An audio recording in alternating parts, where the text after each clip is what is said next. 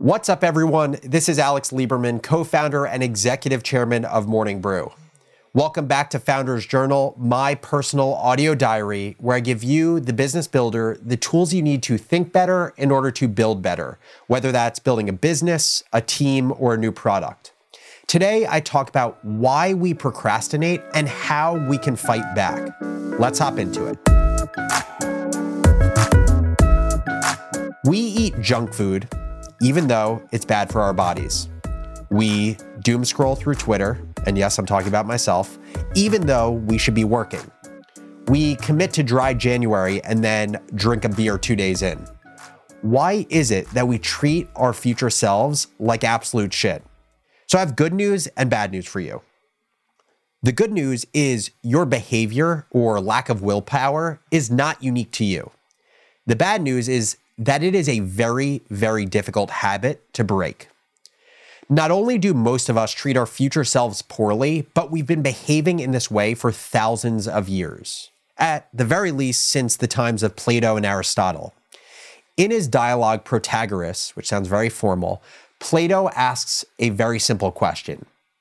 If one judges action A to be the best course of action, one would do anything other than A? And based on our perennially irrational behaviors, the answer to that question is yes. You see, the Greeks actually named this human condition akrasia, which basically means lacking self-control or acting against one's better judgment.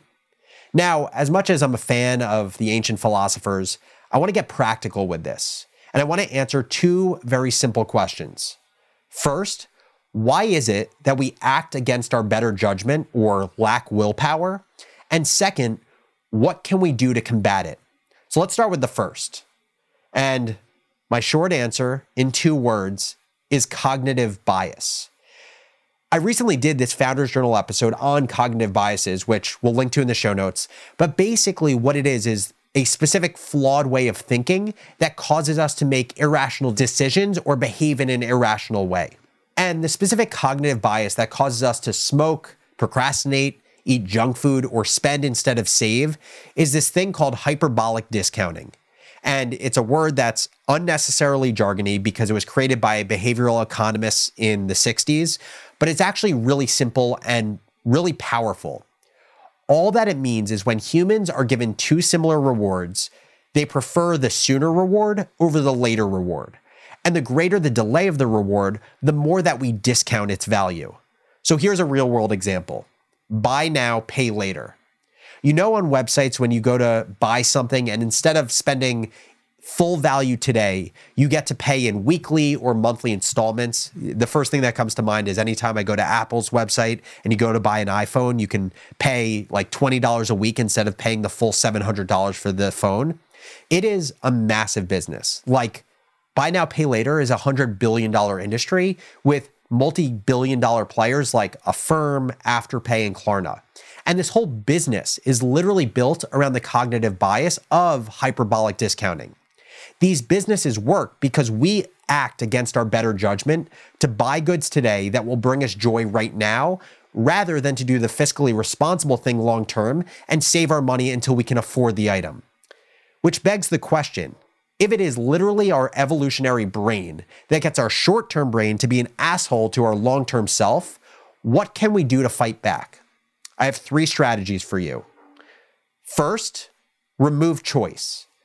Don't give yourself the chance to succumb to your short-term desires and force good behavior. When it comes to your finances, automate. Automate how much you put into your 401k. Automate the amount of money invested into the S&P versus what goes to your savings account and can easily be pulled out for just spending on the weekend. When it comes to work, create distance. Leave your phone in another room. Block your calendar so that you protect your time from calls or meetings. Turn off notifications in Slack so it doesn't compete for your attention constantly. The second strategy is temptation bundling. This strategy acknowledges that we are human and it will be impossible to remove our temptations to grab onto short-term rewards altogether. And with temptation bundling, the idea is to take a long-term goal, break it into shorter-term goals, and bundle them with cheap pleasures. So here's a few examples. If your long-term goal is to get in shape, commit to a 30-minute HIIT workout, every day of the week or a few days a week, and you follow that HIIT workout with a short-term pleasure of yours, say for you, it's playing video games, playing Call of Duty. Or if your long-term goal is to get to 100,000 followers on Twitter, make the short-term goal of creating one tweet thread and then allow yourself to scroll through TikTok after you complete that thread. Temptation bundling is actually exactly why I love the Pomodoro method, which is this productivity method I talked about in a recent episode. We'll link to it in the show notes, because the method is structured in 30-minute increments where you have 25 minutes of work and 5 minutes of break. So temptation bundling is built into that work process. Now, the third and last strategy, make social commitments. Lock social currency into your long-term habits so that you face embarrassment if you don't do the things that you want to do. It's why I created a book club to force me to read a book a month, because I was holding myself accountable to a group of 20 people. Did a recent episode on that, and we'll include that as well. And it's why in his book Indistractable, Nir Eyal recommended an app like FocusMate, which is literally a website where you get paired up with someone as an accountability partner so that when you do work, you're accountable to someone else who's also doing work and holding themselves accountable to you. And I can't stress how important it is to internalize this episode and these strategies. It doesn't matter if you're a CEO, a manager, or just getting into your career.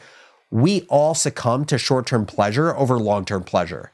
But the most successful people understand this challenge and they develop strategies to navigate it. So to recap, hyperbolic discounting is just fancy talk for this age-old bias that causes us to say yes to short-term pleasure, even if it causes long-term pain.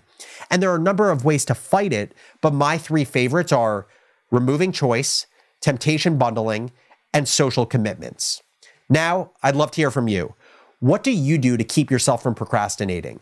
I would love to share the best tips that I get from listeners in an upcoming episode, so shoot me an email at alex@morningbrew.com.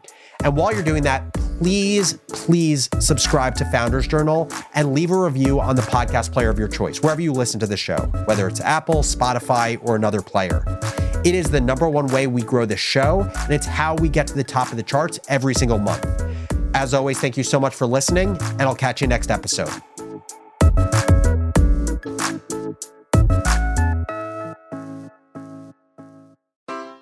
Take your business further with the smart and flexible American Express Business Gold Card.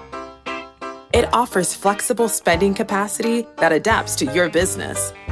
You can also earn up to $395 in annual statement credits on eligible purchases at select business merchants. That's the powerful backing of American Express. Terms apply. Learn more at americanexpress.com/businessgoldcard.